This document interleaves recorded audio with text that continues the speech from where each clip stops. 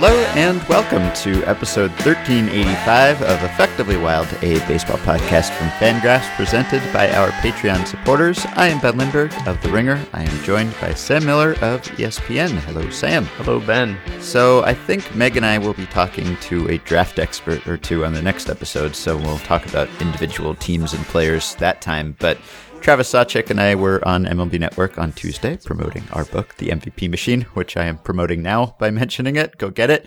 And we were taken by surprise because the draft came up and neither Travis nor I really a draft expert who is qualified to talk about that under the best of circumstances, let alone when we're focused on the book. But the topic was sort of the skew toward position players in the first round of the draft this year and whether that is meaningful.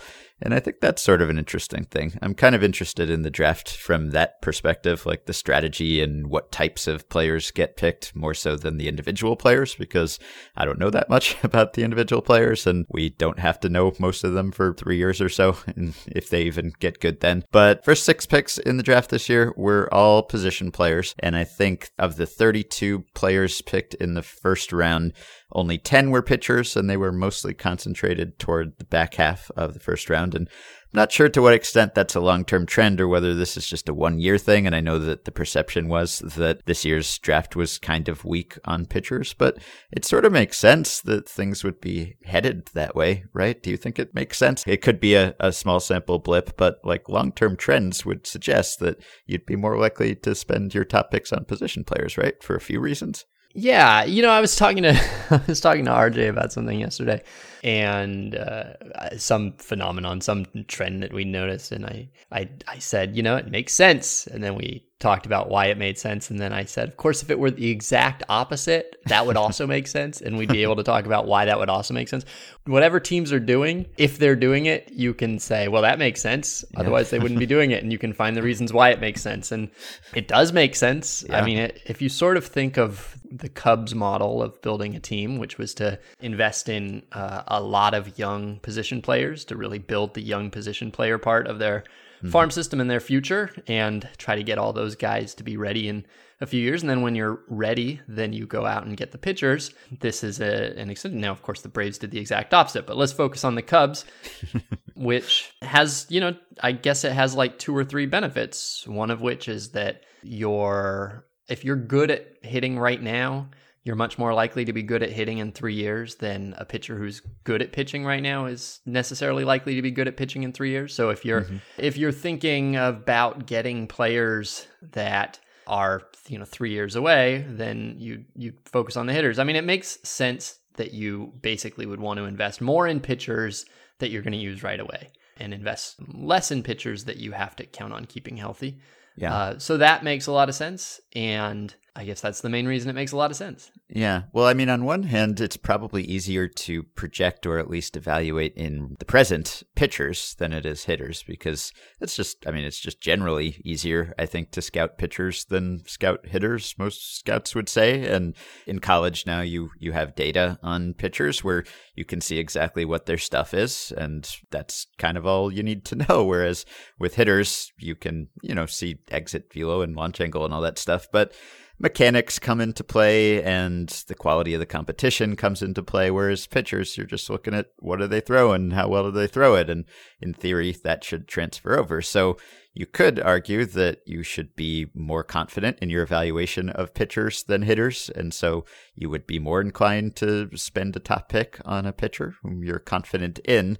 On the other hand, you're a lot less confident in the long run just because pitchers get hurt, and that has always been the case. It's maybe even more the case now with pitchers throwing as hard as they do. So that's one reason why I think it would make sense to concentrate on position players. And the other one is just the trends in pitcher usage. And I mean, there were 13 pitchers last year who threw 200 innings in the majors. I mean, that's the best case scenario, is that you become a top of the rotation starter, and top of the rotation starters don't make as big an impact as they used to because they don't throw 250 or more innings. So I think if you're looking for a franchise cornerstone type player, which you are early in the first round, then you'd want to go for a position player. And the other thing that we talk about in the book, and that comes back to the whole data-driven player development movement, is that I think it's probably a little bit easier to build a pitcher, to make a pitcher, than it is to do that with a position player at this point. So if you see a pitcher who is maybe not polished, but he's got some raw stuff that looks promising or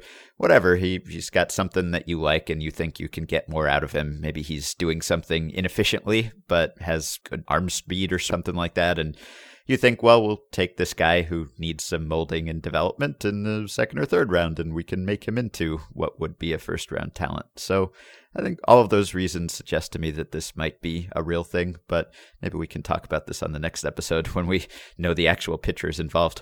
Yeah, I also have something that I've kind of been treating as true. I haven't really tested it, so I could be wrong about this. But if you look through baseball history, expansion, whenever you expand the number of teams, what we find is that it turned out that, how do I put this?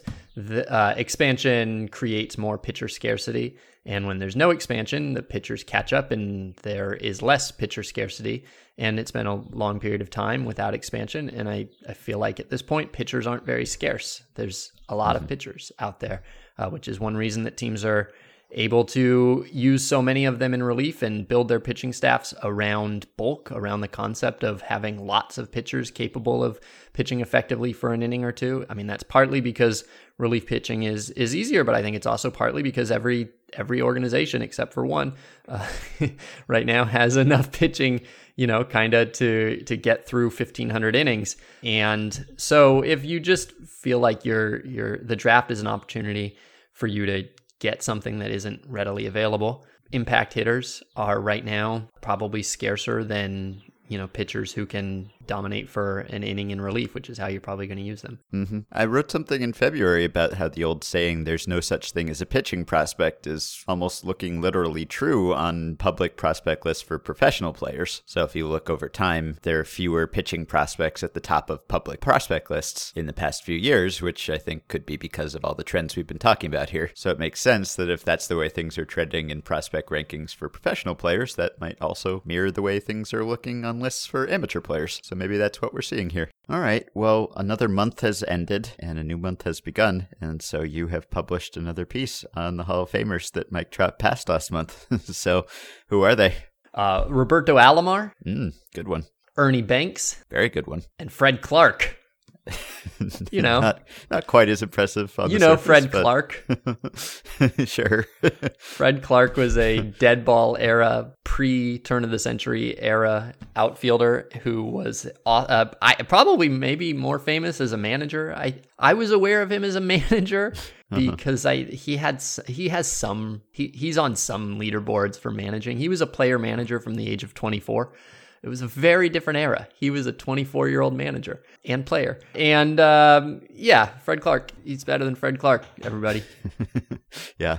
So were there any interesting factoids that you turned up in this time? Well, a factoid, as you know, is a seemingly plausible sounding fact that turns out to not be true. What you mean is fun facts. Yes. I forget which ones they were. I liked that Fred Clark, who was considered by many to be the best defensive outfielder of his time, made 45 errors in a season because that's how baseball was, which was kind of the point of trying to write about Fred Clark, is just like, well, who knows? Yeah, I don't know. Yeah. Okay. There were some things. I'll link to it. It's a fun series. I'm glad you're doing this. Yeah, me too. And I feel like Ernie Banks, I don't know, I kind of felt this way about Duke Schneider, and I kind of feel this way about Ernie Banks, as those being the guys who really make drive home that we have now crossed into a new level of Hall of Famer. Nothing against, obviously all these players are at the same WAR level. So Robbie Alomar was as valuable as Ernie Banks, within the margin of error that WAR provides. But Ernie Banks is Ernie Banks to me feels like an inner circle Hall of Famer. Yeah. And he was when he was first half of his career. For the first half of his career, he was outrageously good. So yeah. So here's a thing. From 1957 to 1960, the second best shortstop in baseball had an OPS of 738. The second best offensive shortstop had an OPS of 738 in those 4 years. And Ernie Banks went almost those entire 4 years in a row, 22 consecutive months without a single month that he had an OPS below 800. And so he was just so much better. I just, given like sort of time machine capabilities and watching baseball players who were most outrageous against their peers, I feel like Ernie Banks might be like a top 6 or 7 destination for the time machine. Just because the way that shortstops were at the time, it was just, he had, over those 4 years, he had more than 40% of all the home runs that the league's shortstops hit. Huh. Wow. Yeah, that's a pretty fun fact. Yeah. So there you go. Ernie Banks. All right. Yeah, this has been such a quiet Mike Trout leading season, which I think is probably because of Bellinger. We talked about whether Bellinger was overshadowing other Dodgers hitters. I think he's overshadowing all hitters and all league leading hitters. So Trout has a half win or more lead right now in Fangraphs WAR. And I think he's also leading the AL in Baseball Reference WAR by a significant amount, by about the same amount. And you just wouldn't really know it, I guess, because this is kind of a new Mike Trout again, or a more extreme version of last year's new Mike Trout, who is just walking a ton. And maybe that's a little less obvious. That stands out a little less in a non-WAR sense. And it's defense. And we've probably talked about this, but between more eye-catching seasons that are happening from guys who've been better in Bellinger's case, or guys who are newly great, like Joey Gallo, for instance, and because of the way Trout has gotten to his league-leading total this year, it's sort of an under-the-radar Trout season, I guess, if you could call it that. And also the Angels just being where the Angels are, but they're where the Angels have been for the last couple of years. Yeah. One of the things that's interesting about this series is that anytime I mention a player's WAR, especially if it's an article that is built around the concept of WAR, so like when I wrote about Cody Bellinger's WAR, I got some replies like, who needs WAR, right? You expect that. That's common. That's fine. Mm-hmm. Other people like articles based on other statistics, and I'm glad that there are people writing those articles. I don't think that these articles would appeal to everyone, and that's normal. But one of the weird things is when I write about Mike Trout's WAR, that I still get those replies about how WAR is no big deal. And it's like, you're going to use Mike Trout to make him look good. Right. Like, you're going to use Mike Trout as the example of how WAR is no good. So like, I got this from a man named Lonnie, who was talking about how WAR isn't a good measuring stick and how Trout has been bad in RBIs in 4 of the last 5 years or something like that. But then he says this: I think if you lead the league in an important category, that matters. Leading the league in runs matters. Leading the league in batting average matters. Leading the league in on-base percentage and home runs matters. And like, it's Mike Trout. He led the league in on-base percentage last year. You just said it. He's done it 4 years in a row.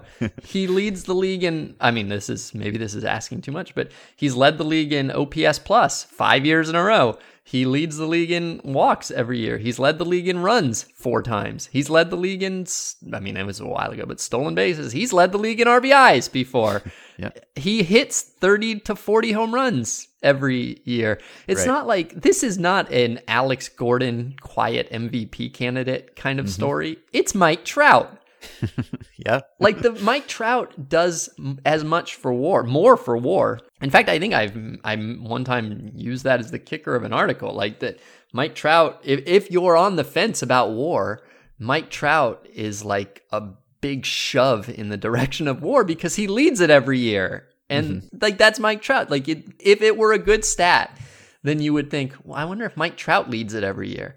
And he does. So it feels weird to me that I get it if I'm writing about how Jason Hayward should get a big contract because he has a good WAR. Like, I can see why that would be. Or when I say that Roberto Alomar is, if I look at Roberto Alomar's WAR and you say that underrates him, his defense was way better than that. I know it with my eyes. That makes sense. But is there anybody whose eyes don't tell them that Mike Trout is also awesome? I don't think so, except there are people who just don't watch Mike Trout that much. Their eyes don't see him because they're not watching the Angels. I do think that WAR has burnished Mike Trout's reputation, right? Even if that has also worked in the other direction, I don't think Mike Trout would be as widely appreciated today if not for WAR, because there's a whole segment of the baseball fan base, maybe it's a minority, but it's, our portion of the fan base that reveres Mike Trout to the extent that we do, because we have WAR, I think, right? Because we can say that he's the best ever through this age, et cetera, et cetera. If we didn't have that, then we would maybe still make that case, but it would be a more tenuous case because we'd have to say, well, he's this good at hitting, and we think he's this good at defense and base running, and so he's kind of good at everything. So if you add it all up, maybe he's really good, but we wouldn't have the number that showed it. And I think early in his career, it was controversial because he was the main competition for the title of best player was Miguel Cabrera, who did have the superior traditional stats at that time. Not that Trout's were bad, but Cabrera's were better. And so we had this WAR weapon that we could say, yeah, but look at the defense and look at the base running and all of this stuff and add it up. And here's the number that says he's actually better. And probably people are still sort of upset about that. Mm-hmm. Yeah. So do you think it's plausible that if there was no WAR, if we had nothing but the same stats that we used through 1994 or whatever, that Mike Trout would be widely seen as the best player in baseball? Like, putting aside the question of whether we'd be saying things like he might be the best player through age 27 in history and stuff like that. Do you think that it would be controversial to say he's the best player in baseball? Yes. Yeah. I do think it would. I'm sure it still is in some circles, but I think it definitely would. Because there are a lot of fans now and media people who it's just not even a conversation. I mean, we won't even entertain the idea that someone might be better, at least over the period of his career. In any individual year, you could quibble, but you can't make an argument that I would consider credible. I don't think that there has been as good a player as Mike Trout over the last several years. So if there weren't that number that we could default to, and, if it weren't a number that makes sense and is based on actual results and is validated, then I don't think I could as conclusively demonstrate that he was the best. And so it would be more arguable. Yeah, I am looking at the all-time the sort of inner circle of career WAR leaders.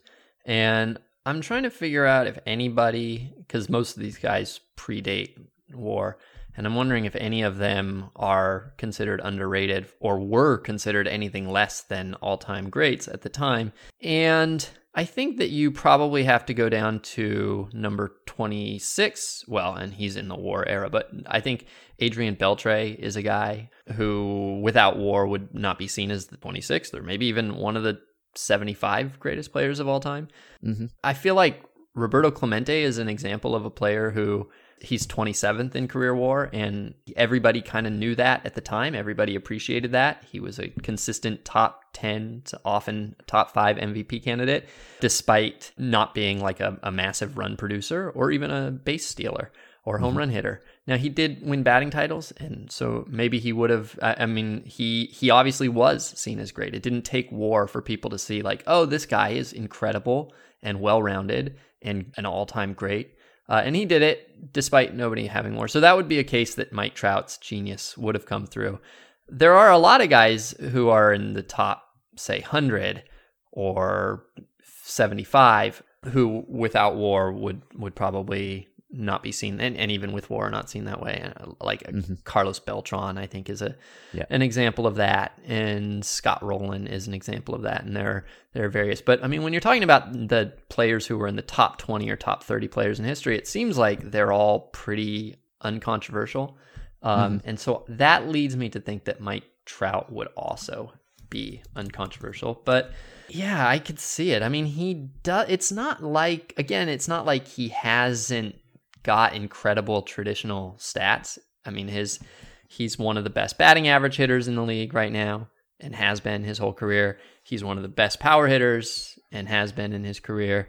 He's one of the best power speed threats and has been in his career. He plays a premium position. He probably plays a premium position with a better reputation for defense than, I mean, he is a good defender, but he probably has an even better reputation as a defender than WAR gives him credit for. He's led the league in runs 4 times. I mean, his bold ink is already 55th all time. And so I think you're right that he gets a bump into this conversation that we have about him, but I don't think it would be controversial. Mm-hmm. Okay. I'm not sure. He gets intentionally walked more than anybody else. But yeah, so that's true. All right. So his MVP results in his career: second, first, fourth, second. So 2 wins, 4 seconds, and a 4th. Yeah, that's pretty hard to argue with. But I could see that being affected. Like Meg wrote an article one time about how Cole Hamels was, what was that article about?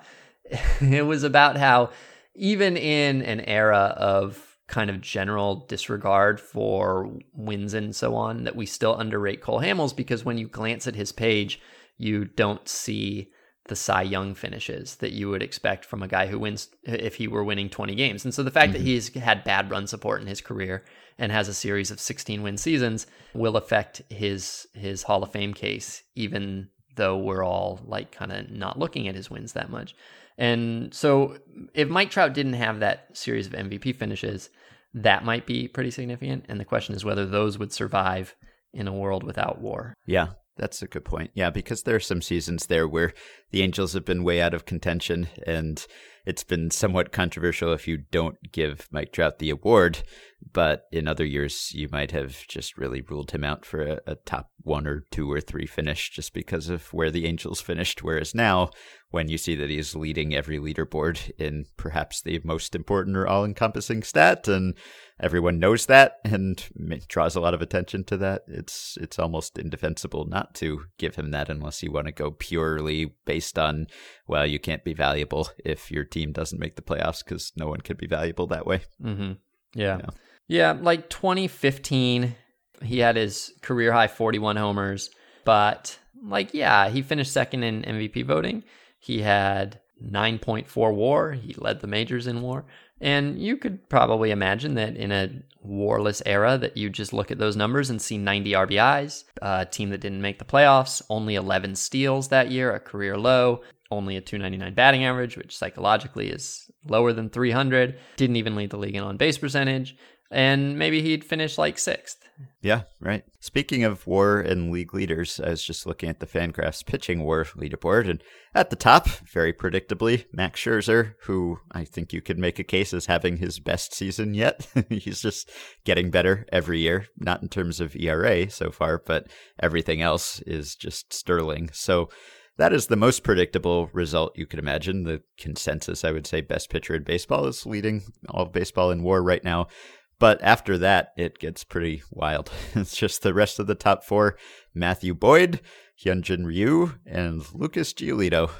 Not 3 pitchers anyone would have predicted to be anywhere close to the top 4 in WAR this year. Well, that's it's 2 months, but that's the other side of the draft thing is that it feels to me that you're more likely to get a sudden breakout from a pitcher than you are to get a sudden breakout from a hitter. And so it just feels like you're a lot more likely to stumble into a great pitcher than you are to stumble into a great hitter. Yeah, and Meg and I talked about Giolito last week, and Boyd is a driveline guy, and Ryu, we probably should have talked about Ryu at some point because he's just having an incredible season. But yeah, and then you've got Lance Lynn at number 6. No, you don't. Naturally. No, you don't. Yeah, sure. This is a test. No, you don't. This is one of those Baseball Reference versus Fangraphs pitching WAR questions because Lance Lynn has a 4.5 ERA right now, but his other numbers look good. Then you've got Mike Minor at number 10. I think Mike Minor is actually like the top pitcher in Baseball Reference. He was at least a couple weeks ago. Oh, like a week or 2 ago. Yeah. So Frankie Montas, is Frankie Montas there? Yeah, he's next, 11th. Yeah, it's quite a leaderboard. So right is there anybody besides Scherzer that you looked at and said, yeah, Verlander's got to be up there, right? Or Verlander's got all those home runs, doesn't Strasburg is 5th, and I feel like Strasburg has been kind of on a career level underappreciated, probably. We need to reappraise Steven Strasburg. I think our hopes were raised so high by his breakout and his prospect pedigree and everything that maybe we've overlooked him a little bit. He's been really great. But yeah, and then German Marquez is number 7, which... Not that he is a staple of the leaderboard, but he's someone who I think after last year you would have expected to be up there. He was a trendy sort of like Cy Young sleeper pick. Right. Yeah, and then, you've got Kyle Hendricks and Jake Odorizzi, which I guess it's not until you get down to like 12, 13, 14, Charlie Morton, Garrett Cole, Justin Verlander. You have to go down pretty far to see the obvious names. So fun leaderboard this year. Mm-hmm. All right. Another thing I wanted to mention just briefly, Andrew McCutchen is out for the year. Looks like he tore his ACL. That is a great shame because everyone likes Andrew McCutchen. And I enjoy his career, his kind of the latter half of his career here, because there was the year where I guess he was hurt. He had knee stuff, right? And we all kind of wondered whether he was just falling off a cliff and prematurely aging. And to be clear, he is not the superstar that he was, but he's been incredibly consistent for the past 3 seasons, just as like a 20 to 25% better than league average guy. And even as some of his other skills have eroded, he has retained his sense of the strike zone, and he's become a good on-base guy. I mean, he already was a good on-base guy, but he walks, and he's a good guy to have at the top of your lineup, and he's been a boon to the Phillies, even though his contract was, I think, somewhat questioned that they invested as much in Andrew McCutchen at his age as they did, and it looked like it was paying off until his injury, because he's actually been the second best regular hitter in the Phillies lineup after Rhys Hoskins, and Phillies have been good this year. They were my preseason pick to win the NL East, not with any high degree of confidence because I thought that division would be really tight, but they have played as a first place team thus far. I mean, they're tied in the loss column with Atlanta, but they haven't really done it the way that I thought they would do it, which I kind of thought they would slug, and they haven't really done that. Their lineup has been kind of a league average-ish lineup, if even that good. So losing McCutchen is a pretty big blow for them, aside from any leadership qualities or whatever he brought. He's just been one of their best players, and hurts them defensively. They are already shorthanded because, of course, Odubel Herrera is suspended. And now I don't know what they do. They traded for Jay Bruce, who hit 2 homers, which I guess that's a good way to begin. And sounds like they will continue to be very active in the trade market. But that will be a fun division race, even if it's just a 2-team race instead of a 4-team race, which I'm not sure of yet because I still think the Mets and the Nationals could kind of contend here. But this was already an interesting division, and now it's going to be a really exciting one because this narrows whatever gap existed, I think. And I'm sorry, it just had to come at the expense of McCutchen, who we all like having around. Yeah, Scott Kingery is back healthy, and he's been pretty fantastic for them, and he plays some outfield. Yep. All right. You have anything? No. Okay, then we will answer a few emails here. This one is from Ethan. He says, while watching the Arkansas Central Connecticut State opening game of the NCAA Regional today, the announcer said today should be a national holiday on account of the tournament's 32-game opening day. You hear this every year during March Madness and on MLB opening day, but while the sentiment is familiar, the specific claim is certainly bold. If you were to become sports star, how many days of baseball would you allot a national holiday to? Would this make your top 30? Mike Trout, by the way, his on-base percentage has now gone up each of the last 5 years. Yeah. And it didn't and the start... leagues has gone down, right? And it didn't start low. Yeah, no, that's true. And he keeps lowering his strikeout rate as the league keeps increasing his strikeout rate. He just keeps getting better, and the Angels do not. I hope they catch up with him at some point. Anyway. So holidays. All right. Well, I personally, so I would say all Fridays should be holidays anyway. I think, okay. I think in the coming automation era, I think we need to figure out ways to make it the norm that all people work less. And so I'm going with 3-day weekends anyway. Sure. So so all Fridays is my pick. So that's 26 holidays right there. I don't know if I'll be honest, I think that baseball is one of the nice things about baseball is that when it takes place during work, I think that rather than having more holidays to have baseball days, I think there should be more baseball during work. Yeah, because I was thinking maybe the trade deadline is a national holiday, but I always really enjoyed having the trade deadline during school or during work or something because it was this constant distraction. Now, maybe if everyone is distracted and refreshing MLB trade rumors or whatever, then that's a good day to have a holiday because no one's productive anyway. But I kind of enjoyed that as a distraction and as just kind of sneaking away from whatever you were doing to see if you missed some blockbuster that went down. Mm-hmm. Yeah, I mean, I don't know. There's something nice about a Memorial Day where you've got a whole day of baseball, and everybody can kind of kick back and relax. So that does add value, but the romance of like sneaking out of work and going to a day game at Wrigley Field, or cutting school like Ferris Bueller and going to a day game at Wrigley Field or anywhere else, the very welcome to me. I mean, I used to just, when I was working in non-baseball stuff, I used to love like Wednesdays where you just go in, and I'm on the West Coast, so like at 9:35 there'd already be a ball game on, and it was just a whole day of watching baseball when I was supposed to be at work. And I don't know, who am I answering this question for? Am I answering it for my boss? Because in that case, not my actual boss, but my abstract boss. Then yes, I wouldn't want to admit this, but I don't know. I like baseball during work, but that's not the spirit of this question. So the spirit of this question are, what are the days when there is the most cause for collective? Again, though, if the goal is to build collective baseball viewing, which I think is the premise of this question, I again feel like it's the day game on a weekday that creates the most collective watching, because we're all trying to distract ourselves from the same thing. Whereas if you have a day off, there's so many things you can do, and your friends don't all want to watch baseball when they could be going to the beach or, building a rocket ship and flying to the moon. So like, it seems like the putting everybody in the same prison sort of, and then having baseball as the thing that can collectively take you out of that prison is how you really get everybody watching it. It feels like that's the day game, especially when it's there's only a couple of day games. That feels to me like when you see somebody do something weird, that you get the most like Twitter saturation on that play.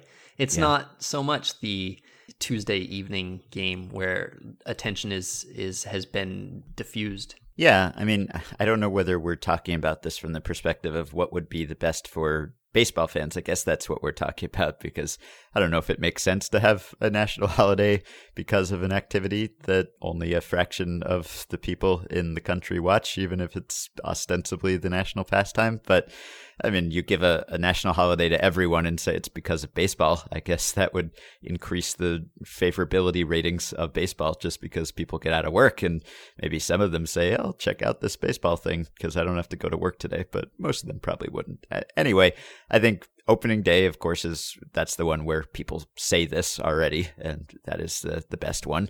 And then I think that first day of the division series round of the playoffs, that's a good one, because you've got every team in action. Sometimes you've got baseball like literally all day almost is on at times. And so that's a lot of baseball to pay attention to when you're juggling work or school or whatever. And that's also a fun day to just park yourself in front of the TV and watch baseball nonstop. So those are probably the best ones. I mean, I guess you could have like, I don't know, provisional holidays for certain days that could be big, like the last day of the regular season, in case you get like a 2011 end of the season scenario, but that's pretty rare.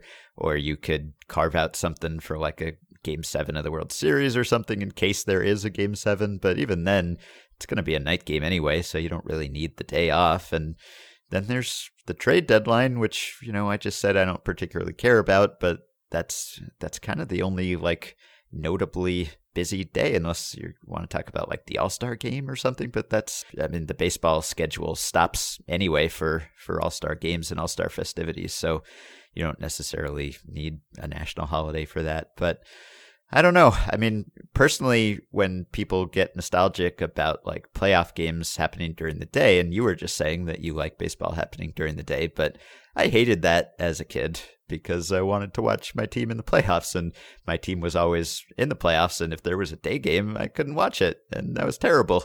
So I think when people talk about whether it's kid friendly to have games start at 8 o'clock or whatever, and it's bedtime, I think that's true, but it's also true that it's not that kid friendly to have day games either, at least during weekdays, because you can't see it. So I didn't like that either. They should play the playoffs in the summer. Yeah, sure. That'd be fine. And then it'd be very kid friendly. Yeah.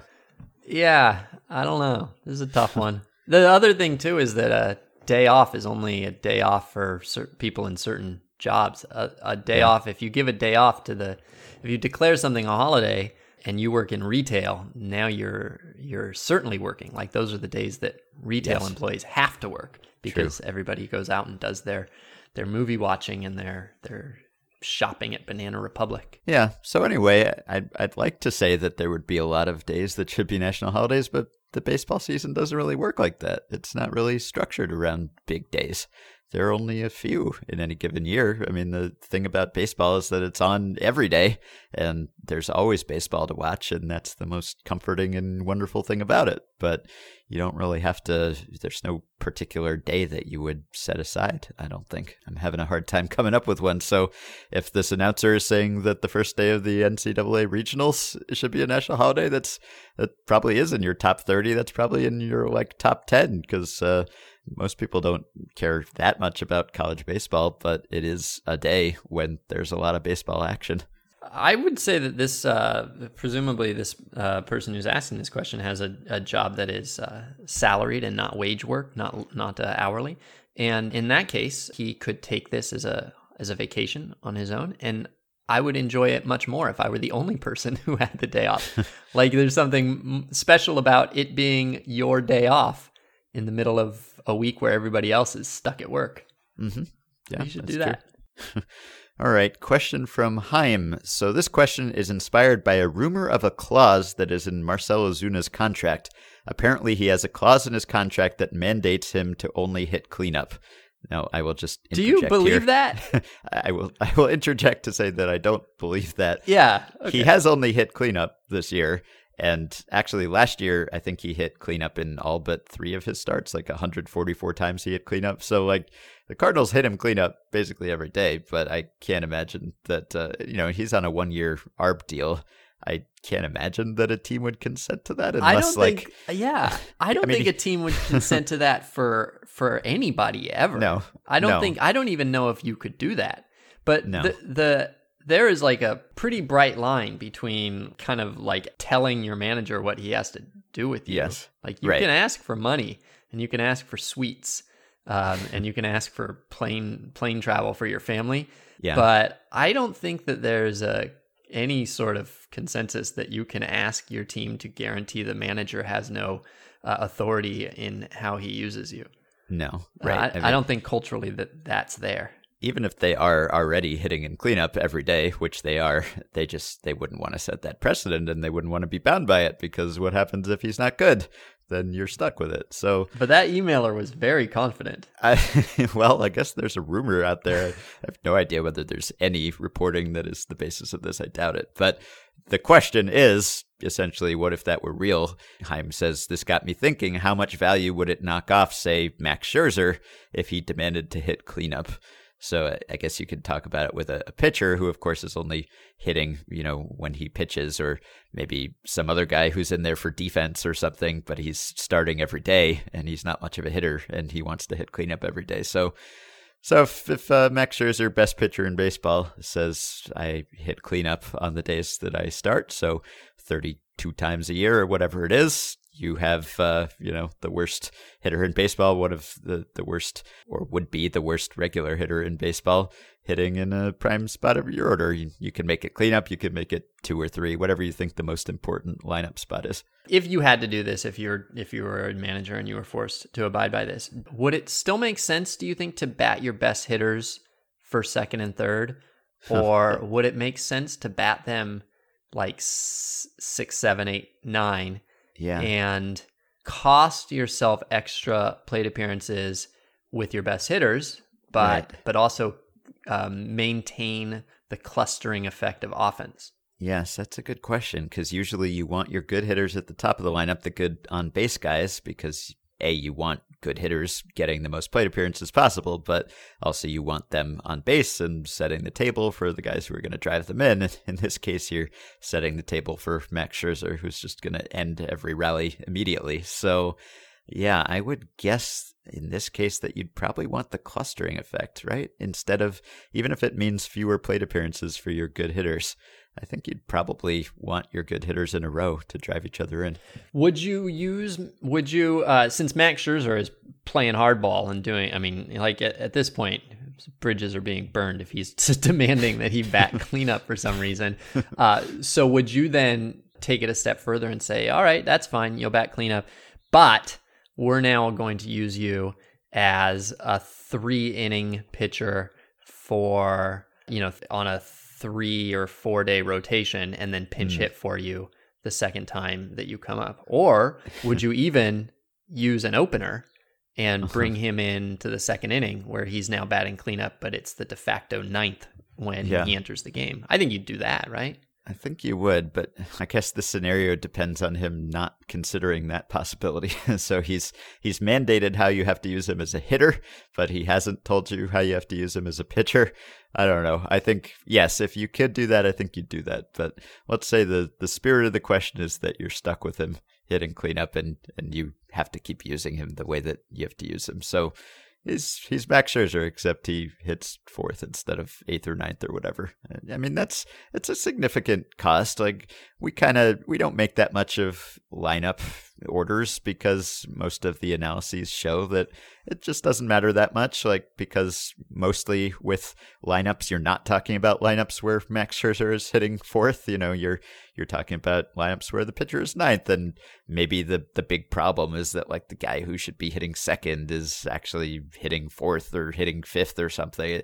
And over the course of a season, that just doesn't add up to that much. So if you're talking about the difference between an optimal lineup and a slightly suboptimal lineup, I think most of the numbers I see suggest that's, 2-3 runs a season or something on that order. It's a fraction of a win, which doesn't mean it doesn't matter.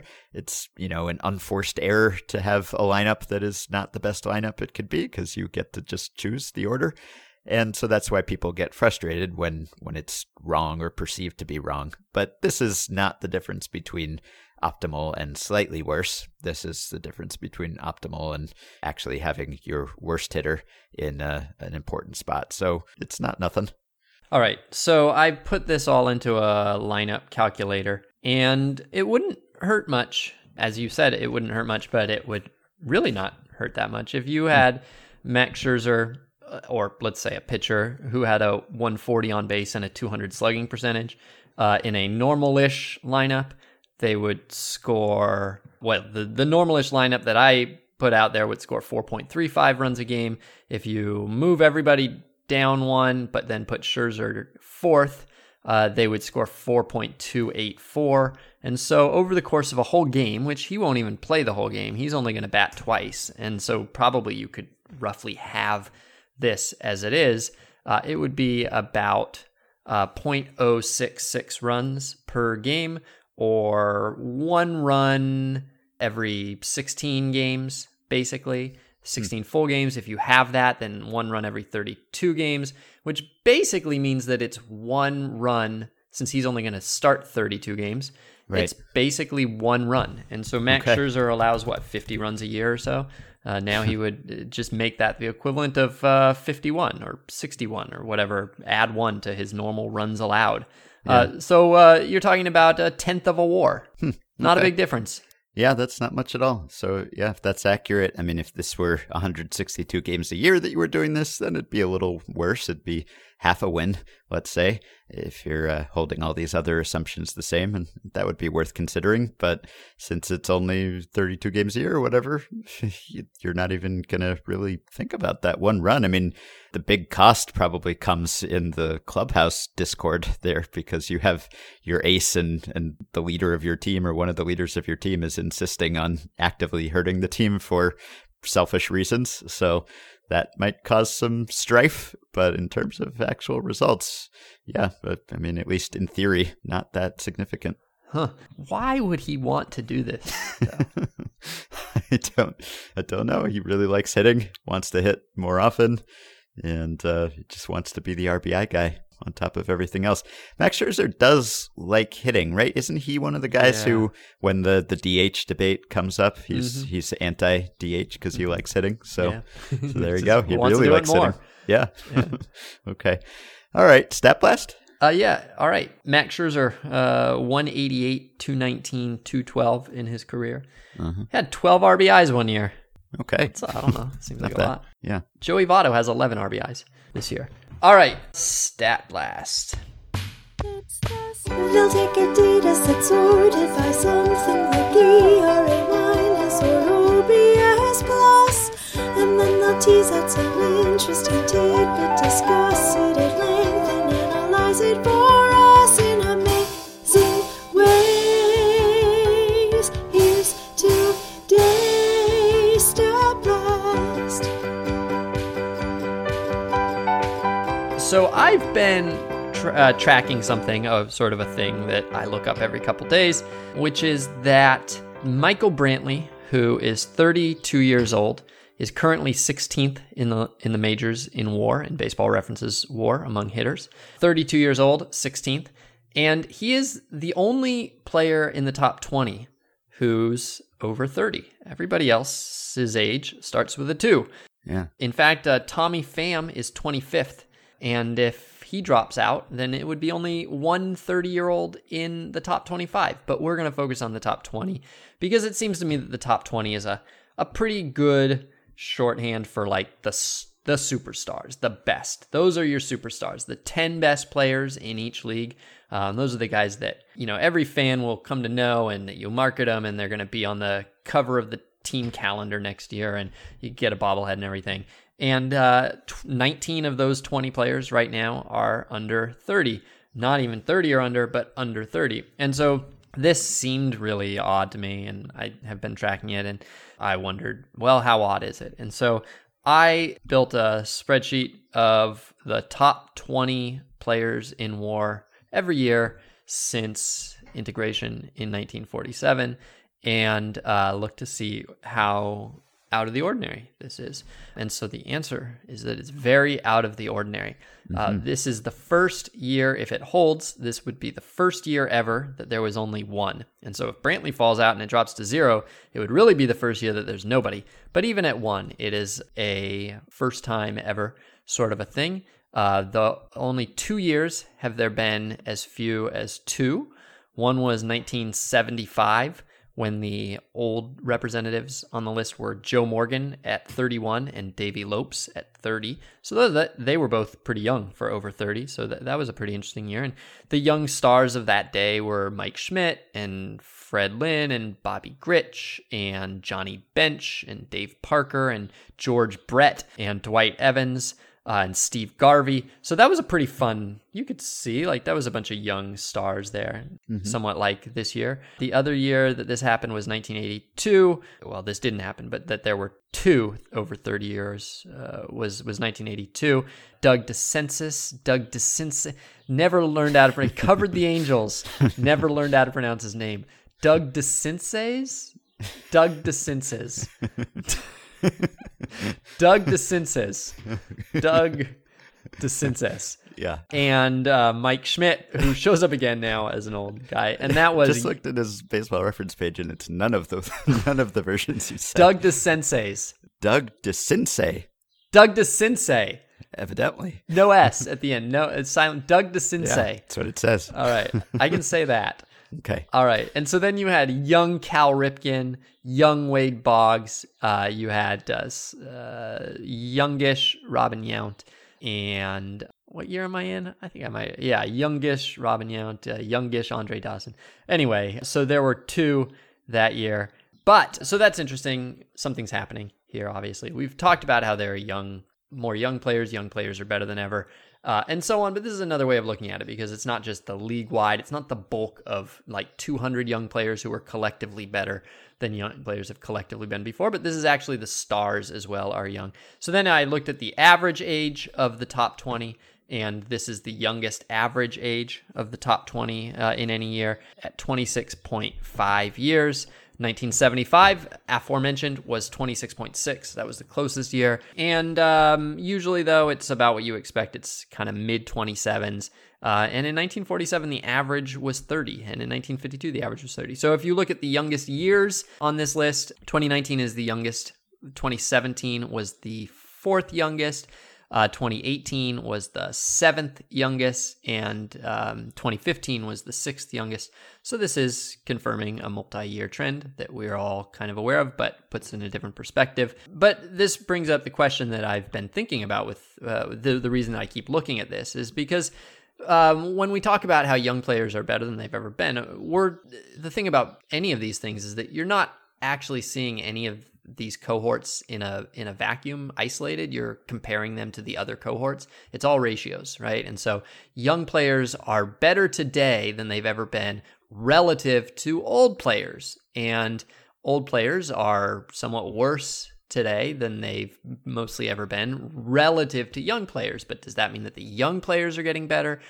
Usually we assume that we do. When we talk about this conversation, we're usually looking for reasons why young players are better, why they're coming up more advanced, why they're more athletic, more precocious, stronger, more developed, have better approaches at the plate, better trained, I guess. And so I keep wondering though, if there's also reason to think that old players are worse, if they're disadvantaged in this modern style of play, not just relative to young players, but if they're actually disadvantaged, if the old players are collectively worse. And so that's kind of why I'm focusing on this Michael Brantley fact, because if there are no older players who are able to break through and be really good, then I don't know what that means, but it sort of maybe suggests that there's two forces at work here, one that's making young players better and one that's potentially making old players worse.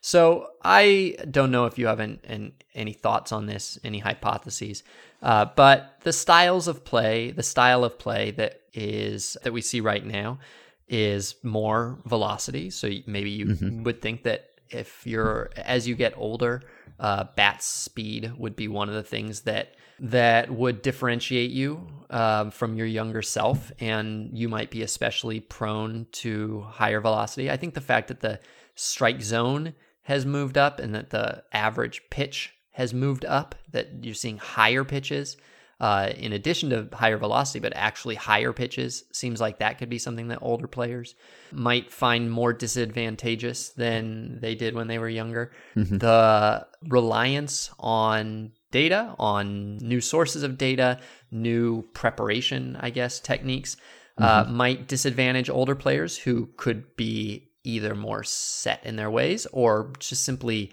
like less native to this technology than younger players who were raised with a lot more of this stuff as being commonplace for them. Mm-hmm. So that seems like maybe something. The one contradiction to this is that you might think that with strikeouts higher league-wide, that your ability to, that the share of your value that would come from defense would be smaller because there's just fewer balls put in play, and more of the balls that are put in play are home runs. And so if we know that the aging curve for defense is particularly steep and unforgiving, and so we're looking at WAR, that includes defense, and if your defense is not as much of a liability in this era as it was in previous eras, then that might help the older players' WAR, but that's seemingly less not stealing happening. Too, less trying to take the extra base, less being on base in the first place. Yeah, that's a really good point. And so that seems like it would help the older players' WARs, but maybe there's other forces. Do you think of anything else where that might explain why older players, even not in comparison to younger players, but just on their own skill levels, would be worse in this era than they were five years ago? No, those are the best ideas I have. And Joe Sheehan has put forth that theory about velocity, and it's just hard to catch up to pitches. And Rob Arthur and I wrote about that a few years ago for 538, and we, at the time, couldn't confirm or couldn't find evidence that that was the case, that older players were suffering from velocity more, or, we couldn't forget exactly how we looked at it, but maybe it's worth revisiting because that seems like it intuitively should be true. But that's kind of the best on the face of it theory I have. I don't know. Otherwise, you'd think that older players, even if they're not taking PEDs, which maybe they were a couple decades ago. There are ways that you could keep them in shape, maybe older, and conditioning. Of course, younger players are doing that too, but maybe it would be more helpful to older players, helping them stay on the field and stay closer to their optimal performance. So that'd be something that would benefit older players, you'd think. So I don't know. Nothing else comes to mind. This seems like a stretch, but do you think there's any case that the game is more tiring because because games are slower, that you spend more time on the field and probably see more pitches, and that simply from a fatigue perspective, I mean, it wouldn't be probably something that you would notice exactly, that it would be so obvious that you would notice it. But if you're playing, say, 2% more baseball now than to get through a season than you did 10 years ago, that 2% would be a very slow drain, but a drain that would have more impact on older players than on younger players. Could be, although I guess there's also more time between pitches, so there's more recovery time in games, but also more cumulative wear and tear. So I don't know how that would. The time between pitches, though, if for half of the game you're standing up during that time. Yeah. I think Rob also has written for 538 about how older players take longer between pitches, which I don't know if that's because they need the recovery time or because there's more going on in their heads. They're thinking through the strategy more. I don't know, but that would suggest that older players like longer breaks between pitches or benefit from it or think that they do. So I don't know. Yeah. All right. Well, still thinking about it. Okay, I have one last one here. This is from Henry. He says, something I've consistently noticed since the introduction of the mound visit limit is radio and TV broadcasters paying lots of attention to how many mound visits each team has remaining. My unverifiable belief is that this barely ever matters. 6 mound visits is a lot, but that never seems to stop broadcasters from telling me exactly how many visits a team has remaining. Lord knows broadcasters need to fill dead air however they can, but this is always very silly to me. Is this the most inconsequential thing that listeners or viewers are always made aware of? Most other stats that are discussed or displayed on the scoreboard are either important or interesting or descriptively powerful. Even the number of challenges remaining, which broadcasters also love discussing and which I also find laughable, at least plausibly could impact a game in dramatic fashion. Can any other stat challenge mound visits remaining when it comes to the ratio of time spent talking about it to relevance? And I'll just mention here, because I asked MLB about this when I was writing about rules changes this spring, because the mound visits are going to be reduced to 5, or already are reduced to 5. I forget. Yeah, they are, right? So only 33 times last season did a team use all 6 of its mound visits. So that's like in only 5% of games does even one team use all of its allotted mound visits. And of course, they may cut back on mound visits that they otherwise would have made because they know about the limits, but very rarely does it come into play where you actually run out or would be in violation of this limit. So I agree that it is mostly inconsequential, and yet you do hear about it fairly regularly. To be honest, I don't notice hearing it that much. I'm surprised that you and the emailer have both noticed this so often. But it's on some scoreboards too. Yeah, it is on scoreboards. I feel like if you're telling me that they've used 2 mound visits because it's important that I am doing the accounting, then yes, I agree. It's almost, I'm not keeping track of it. I don't care to keep track of it. Tell me when they run out. When they run out, then I'm interested. But I feel like when I hear it, it's usually in the context of like just noting that this thing that is restricted, there is a limit on it, that a team has used a couple of them, and it tells you something about just the way the game is going, the way that the pitcher and the catcher are not working together, the fact that the pitcher is in enough trouble early that his team has felt the need to twice go out and address him. So it's significant just for pointing out, like, in the same way that if you point out the pitcher's body language is different, like that's part of your job as a color commentator to say, like, he just doesn't look like he's in a good rhythm right now, or he and the catcher are shaking each other off a lot, or the base runner is having a hard time getting a read on his pickoff move. All those sorts of things where it describes the color of the game in a way. It's not a super significant thing, and certainly if they use their 4th one to like talk to their lefty reliever about who's gonna field, a sacrifice bunt and whether the third baseman's going to stay at the bag or not. Like that sort of thing, it doesn't really matter. Like the scarcity of the mound visits is not significant to me. But I do kind of feel like I'm always a little surprised so if a pitcher is struggling in the first inning, I do kind of pay attention to like, how long until they visit, and I wouldn't have thought that in the past because you go out and visit all the time. But I do sort of think, he's the first 3 guys are on now. Do they do a visit? So that seems to have some value. Yeah. Okay. All right. You've made a case for the mound visit. Is there anything else that comes to mind that you do hear about that you don't need to hear about? Nothing has come to mind yet. No. You know what here's something that I feel like this is a totally different answer to a different question, but what I would like to see done, what I would like to see added is as soon as a pitcher gets up and starts throwing in the bullpen, I would like that information to be on the screen, and I would like a clock to be on the pitcher who's warming up, how long he's been warming up, and I would like it to be common knowledge how long it takes a typical pitcher to warm up. I want to know when he's ready. I want to have a good sense of because I feel like oftentimes you don't know whether the pitcher's been up for 10 seconds or for 3 minutes. And how long has he been warming up? Is he ready? But B, I don't know how long it takes to get ready for the most part. And so I would like it to be common knowledge, and I would like to have that information during a broadcast. I'd also like to know about relievers who get dry humped, as they call it, relievers who warm up and don't come in, which is something that teams track, but it's something that broadcasts could easily track because they usually show the guy on the screen or they tell you when someone is warming, and they could keep track of times that someone warmed but did not enter the game. So that'd be an interesting stat, too, if you could tell me that so-and-so has warmed up this many times and has only entered up this many times, or, this guy is leading the team in times warming up without coming into the game or something. I mean, that might have analytical value, but it might also have descriptive value in just telling you, what this guy's season has looked like. And his manager trusts him enough to get him up all the time, but hasn't brought him in all of those times. So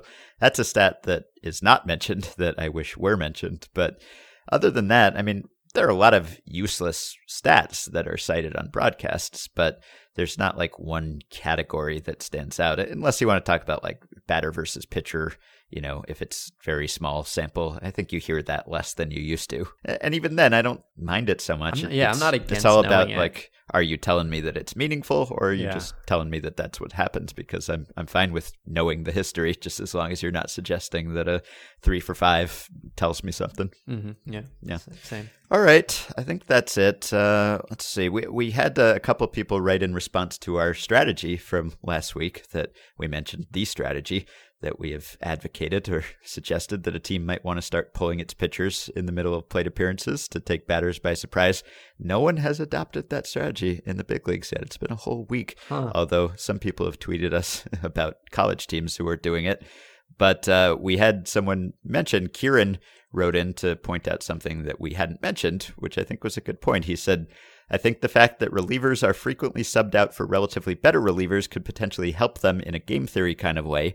If you have a worse reliever on the mound and the team has a mid-count pitching change policy, the batter might press to make something happen before the degree of difficulty increases.